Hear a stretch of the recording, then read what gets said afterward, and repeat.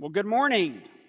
I told Ricky we could play Waymaker every single song, every single set for the rest of my life, and I'd be satisfied. So thank you, Ricky, for leading us in that. That was awesome. We're continuing our Prosper the City series this morning. So the very first week, we looked at the story of Sodom and Gomorrah. And we found that in spite of that tragedy, in spite of the wickedness and the evil that we find there, God was faithful to Abraham in spite of that, wasn't he? And then last week, Dr. Edens shared with us a story about Joseph and how even though all of these things went against him, God used his giftedness in Egypt to become second in command in all of Egypt. This morning, if you want to turn your Bible, we're going to be in Joshua chapter 2. At this point in the history of Israel, Moses has just passed away, and the Israelites are looking for a new leader. And God has appointed Joshua to take his place. And the very first thing that Joshua had to do, in addition to gathering the troops and getting them all ready for battle, was to go into a place called Jericho and conquer that city. And that's where we are today this morning in Joshua chapter 2. The city of Jericho was the most powerful city in the day, standing at 800 feet below sea level. And to this day, one of the oldest continuously inhabited cities, standing at over 10,000 years old. And when we get to this passage in Joshua chapter 2, we are introduced to a character, and her name is Rahab. And today we're going to see what it means to have courage in the city. So if you will, Joshua chapter 2, we're going to read the entire chapter together. It'll also be up on the screen as well if you'd like to follow along there. Or, of course, I know many of you have it on your phone as well. And Joshua, the son of Nun, sent 2 men secretly from Shittim as spies, saying, "Go view the land, especially Jericho." And they went and they came into the house of a prostitute, whose name was Rahab, and they lodged there. And it was told to the king of Jericho, "Behold, men of Israel have come here tonight to search out the land." Then the king of Jericho sent to Rahab, saying, "Bring out the men who have come to you, who entered your house, for they have come to search out all the land." But the woman had taken the 2 men and hidden them. And she said, "True, the men came to me, but I did not know where they were from. And when the gate to the city was about to be closed at dark, the men went out. I do not know where the men went. Pursue them quickly, for you will overtake them." But she had brought them up to the roof and hid them with the stalks of flax that she had laid in order on the roof. So the men pursued after them on the way to the Jordan as far as the fords, and the gate was shut as soon as the pursuers had gone out. Before the men lay down, she came up to them on the roof, and she said to them, "I know that the Lord has given you the land, and that the fear of you has fallen upon us, and that all the inhabitants of the land melt away before you. For we have heard how the Lord dried up the water of the Red Sea before you when you came out of Egypt, and what you did to the 2 kings of the Amorites who were beyond the Jordan, to Sihon and Og, whom you devoted to destruction. And as soon as we heard it, our hearts melted, and there was no spirit left in any man because of you. For the Lord your God, He is God in the heavens above and on the earth beneath. Now then, please swear to me by the Lord that as I have dealt kindly with you, you also will deal kindly with my father's house, and give me a sure sign that you will save alive my father and mother, my brothers and sisters, and all who belong to them, and deliver our lives from death." And the men said to her, "Our life for yours, even to death. If you do not tell this business of ours, then when the Lord gives us the land, we will deal kindly and faithfully with you." Then she let them down by a rope through the window, for her house was built into the city wall, so that she lived in the wall. And she said to them, "Go into the hills or the pursuers will encounter you and hide there 3 days until the pursuers have returned. Then afterward you may go your way." The men said to her, "We will be guiltless with respect to this oath of yours that you have made us swear. Behold, when we come into the land, you shall tie this scarlet cord in the window through which you let us down, and you shall gather into your house your father and mother, your brothers, and all your father's household. Then if anyone goes out of the doors of your house into the street, his blood shall be on his own head, and we shall be guiltless. But if a hand is laid on anyone who is with you in the house, his blood shall be on our head. But if you tell this business of ours, then we shall be guiltless with respect to your oath that you have made us swear." And she said, "According to your words, so be it." Then she sent them away, and they departed, and she tied the scarlet cord in the window. They departed and went into the hills and remained there 3 days until the pursuers returned. And the pursuers searched all along the way and found nothing. Then the 2 men returned. They came down from the hills and passed over and came to Joshua the son of Nun. And they told him all that had happened to them. And they said to Joshua, "Truly, the Lord has given all the land into our hands, and also all the inhabitants of the land melt away because of us." I want you to see this morning 4 observations that I find in this text. The first one, I want you to see the courage of Rahab. Now, when we get to a text like this, and many texts like it in the Old Testament, one of the first things we want to do is ask all of these questions. Why did the spies go to Rahab? Why is she so willing to help them? Why even mention that she is a prostitute? These are all great questions, and I don't have any of those answers for you. But what I want you to realize is when you get to passages like that in the Old Testament, remember, they're not written to satisfy our curiosity. They're written to tell the story of God at work among His people. And then in the New Testament, why do we have this gap from the age of 12 to the age of 30 where we know nothing about Jesus? I would love to know what He did as a teenager, what He ate for breakfast every morning, what He had for lunch. Those would be awesome details just to know.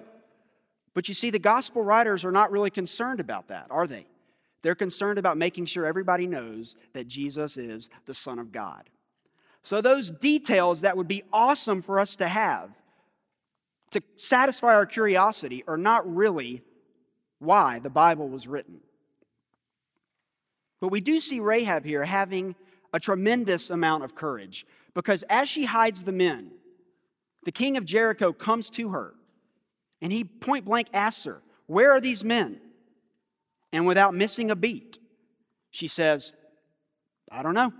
Why don't you go check out beyond the gate? I think they came through here and now they're gone, so I'm not sure." This was big. The king of Jericho could have done whatever he wanted with Rahab.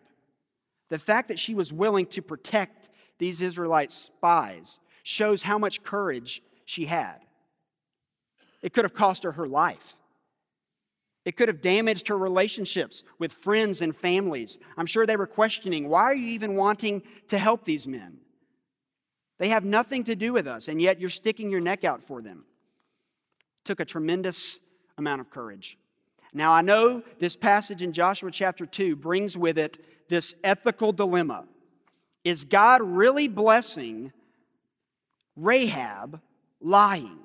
I know you're all thinking it. Rahab lies here. What do we do with passages like this where we see people doing apparently immoral things and yet God blessing it? It's another great question, and I do have an answer for you. You see, when we move into the New Testament, multiple times we see Rahab mentioned as a hero of the faith. Hebrews chapter 11, James chapter 2, Rahab is lifted up as a hero for all of us as believers in Jesus Christ to follow. That would not be the case if what she was doing here in Joshua chapter 2 was inappropriate or wrong. But throughout the history of Israel, we see God using people to accomplish His purpose, even though on face value it looks like what they're doing is incorrect. It took tremendous courage for Rahab to step up for a group of people that she did not identify with. She was a Canaanite, and yet she stands up for these Israelite spies. It takes incredible courage, friends, for you and me as believers in Jesus Christ in the world that we live in, to take a stand for what we believe in. Robert Bellah, the great sociologist, wrote a book many years ago called Habits of the Heart. And in that book, he lays out the worldview that many people in America have today. And it's called expressive individualism. And I want to read for you and define for you what that means for you and I, because you need to understand that when you talk with people in your job, in your family, in your neighborhood, many of them have this mentality. Many of us have this mentality. Here's what he says in his book. If I can turn to the right page.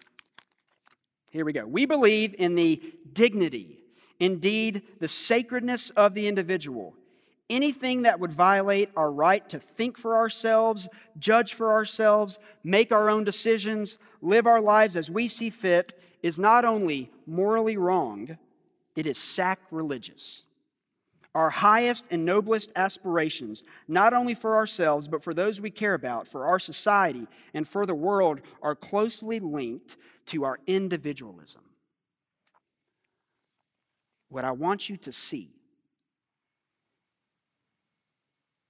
is that the phrase, you do you, and whatever makes you happy, win the day in our culture. But you have to realize that that is so counter to the gospel of Jesus Christ. That goes against everything the world tells us to do. We lay down our lives for other people. We submit to the authority of Jesus. We don't do what makes us happy. We do what is obedient to Jesus. And it's hard. It's extremely hard. So parents, grandparents, parents-to-be, please hear me. Do not train your children to think that I need to do whatever makes me happy. Do what God calls you to do. This is not a popular message. And myself, I have been guilty of saying, do what makes you happy. But the more we study Jesus, the more we see it is not about personal individualism, personal happiness. It's about submitting to the lordship of Jesus Christ. And that is difficult in our day. It's difficult to stand up for what you know is right when everyone in the culture around you tells you that your beliefs are out of step with reality. You know, I love Jesus' illustration in the Sermon on the Mount. It's one of the very first illustrations he has when he talks about salt and light.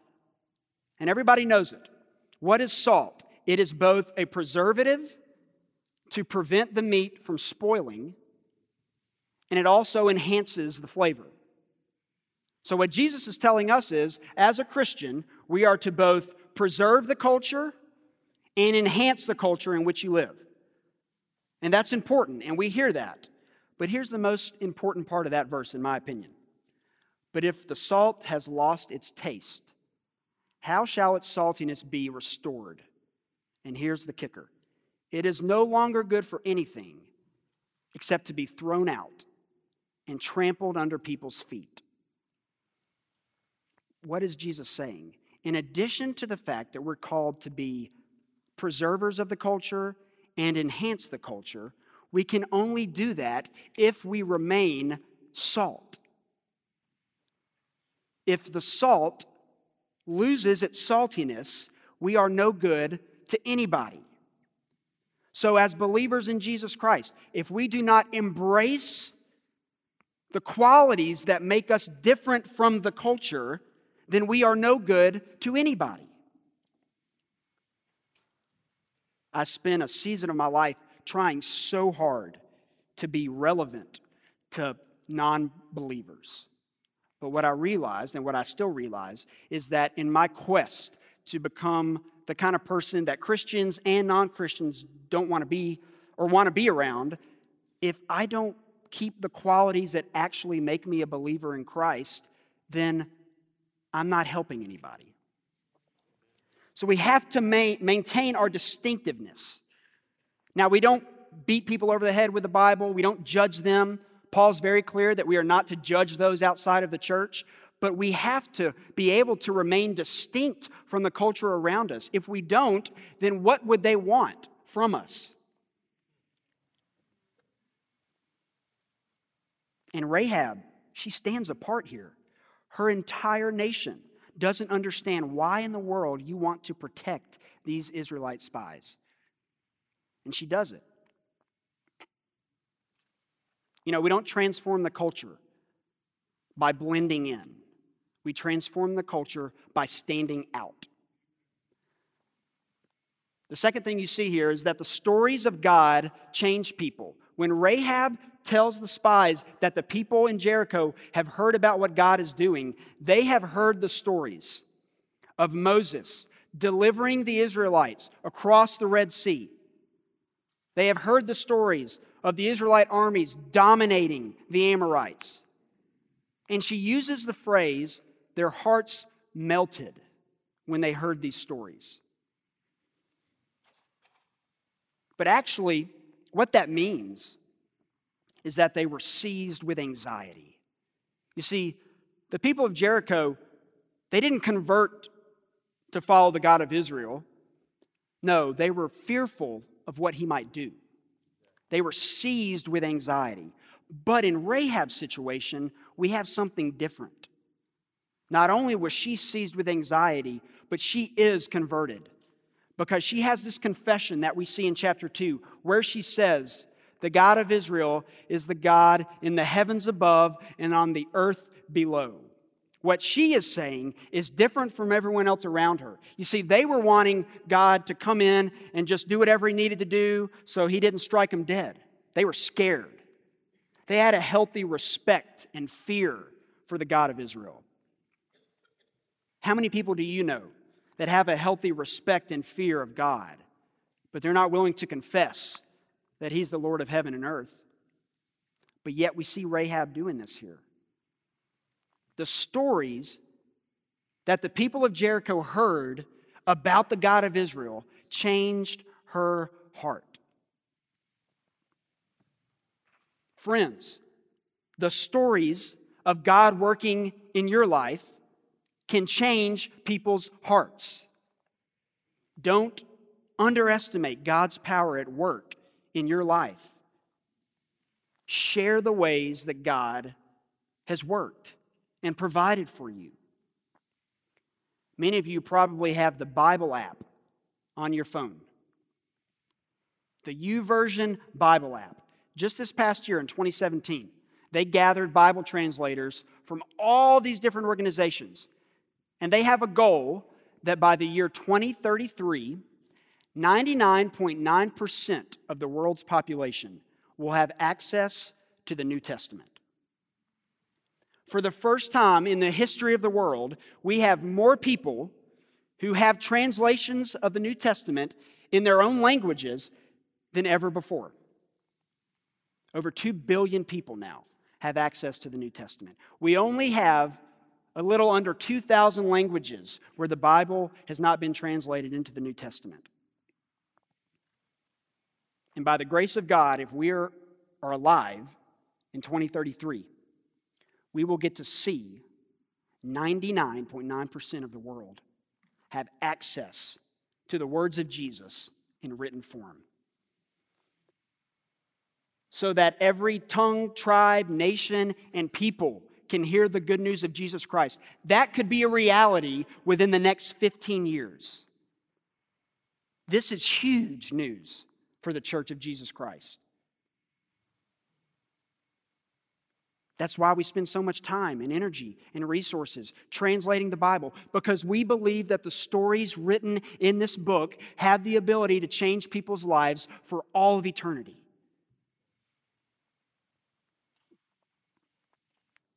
the stories of God changed Rahab's heart. One of the coolest things about the Old Testament, even though every Old Testament story is not about Jesus, they almost always point you to him.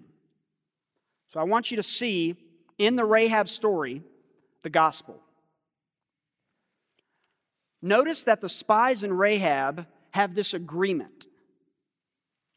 Rahab agrees to protect them. In return, Rahab wants protection for her and her family. Now the spies say,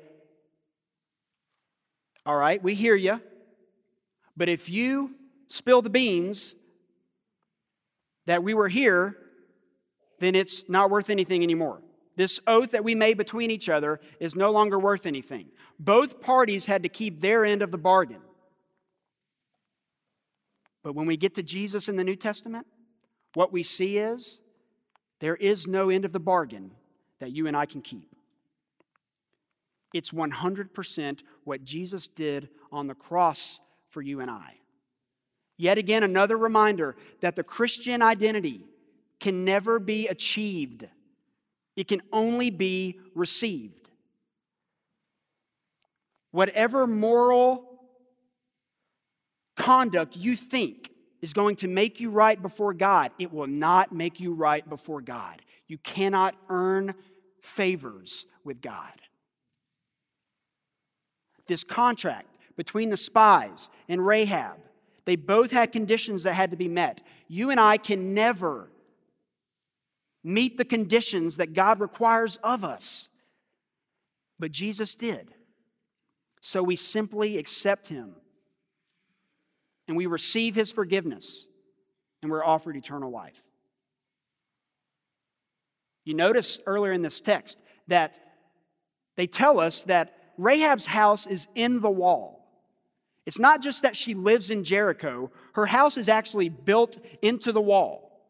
Later on in Joshua chapter 6, and we all know the story, we learned it as children, that when the Israelites march around Jericho, on the seventh time, the walls come tumbling down. Without a doubt, Rahab's family would have been destroyed in this accident because her house was built into the very wall that collapsed. And yet we see these Israelite spies going in and saving her from a physical death. The spies were her Savior. In the New Testament, Jesus saves all of us from a spiritual death. And then the coolest connection is tracing Rahab's family line. Rahab goes on to have a son whose name is Boaz. Boaz marries a lady named Ruth and has a son named Obed, who has a son named Jesse, who has a son named David, the greatest king in the history of Israel. And we know in the New Testament, Matthew chapter 2, that Jesus is directly connected to David's line. So what does this mean? It means that in Jesus' line, the only person who lived a sinless, perfect life has a Canaanite pagan prostitute in his lineage. As a reminder to you and I that when you are in Christ, you are royalty. And that Jesus, whatever you've done in your past, in your present, or in your future, wipes it all away. What's interesting about Joshua 1, 2, and 3 is that you could remove Joshua chapter 2 completely. If you study the structure of the book, you could go directly from the end of Joshua 1 to the beginning of Joshua 3, and it would work just fine. The flow would be fine. So why include this story in Joshua chapter 2? To remind us that God accomplishes his plan through imperfect, sinful, flawed people like you and me. You see, the story of Rahab should be an encouragement to all of us. that if God is willing to work through somebody who is a non-Israelite, pagan, prostitute, to accomplish one of the greatest victories that we read about later on in Joshua chapter 6, when the Israelites destroy Jericho, she is one of the most famous people in all of Israel for what she did.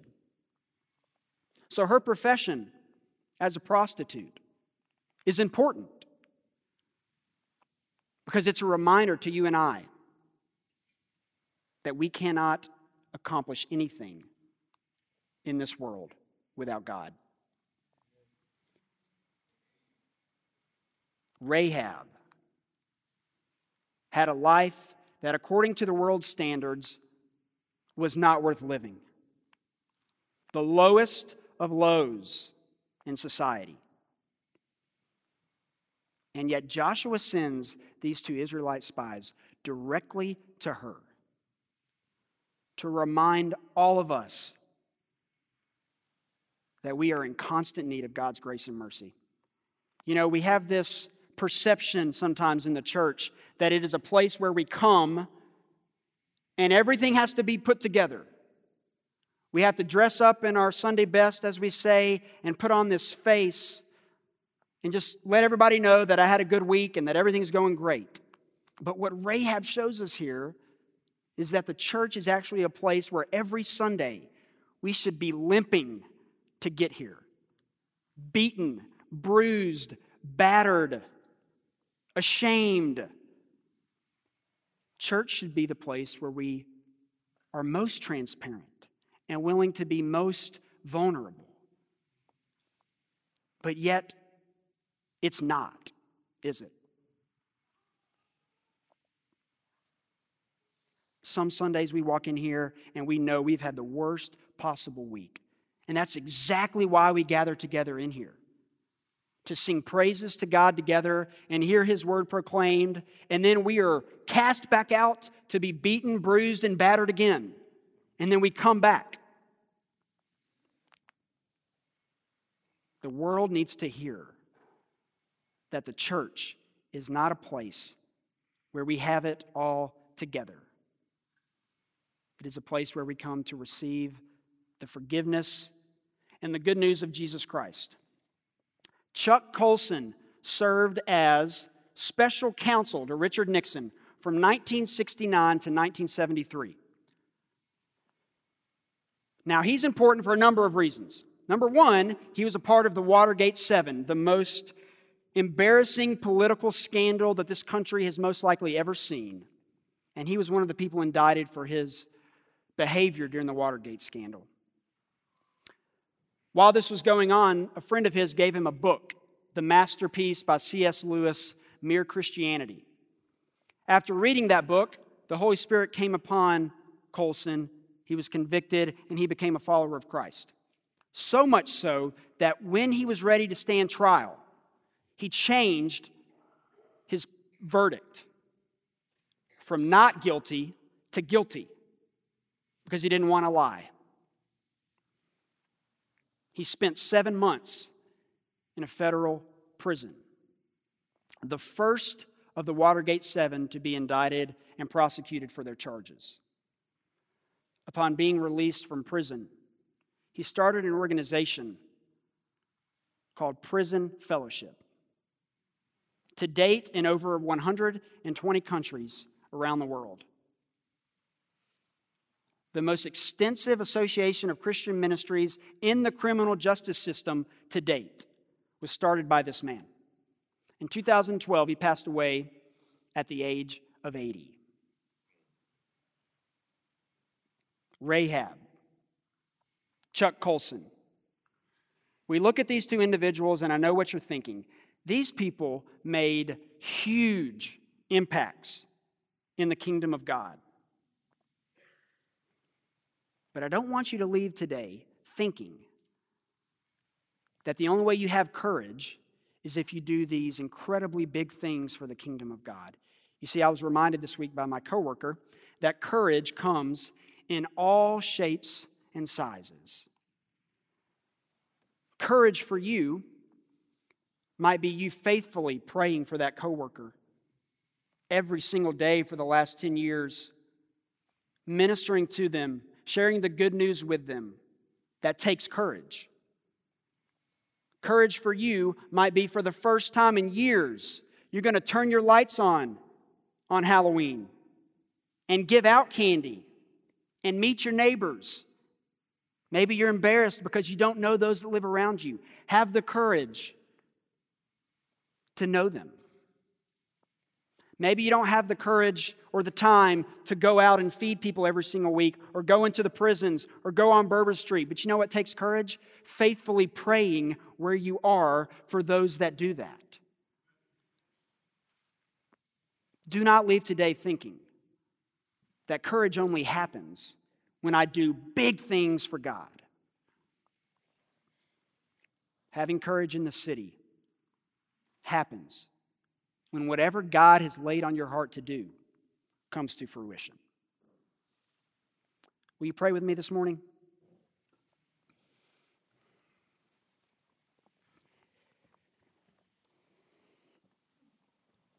God, we thank you for the story of Rahab and what we learn that you can accomplish anything through us if we will put our trust and faith in you.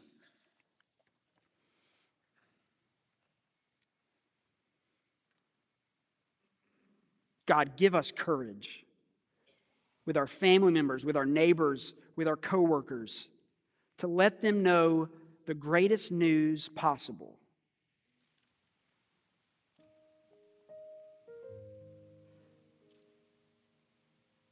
God, we are in need of your grace and your mercy and your boldness. We cannot do this in our own power. We need your Spirit empowering us to change the city around us. God, help us to transform the culture by standing out, not by blending in. God, I pray that this text would speak to our hearts, that your Spirit would move in our hearts and in our minds. Thank you for the ways that you love us and that you provide for us. God, you are a way maker. We ask all these things in Jesus' name. Amen.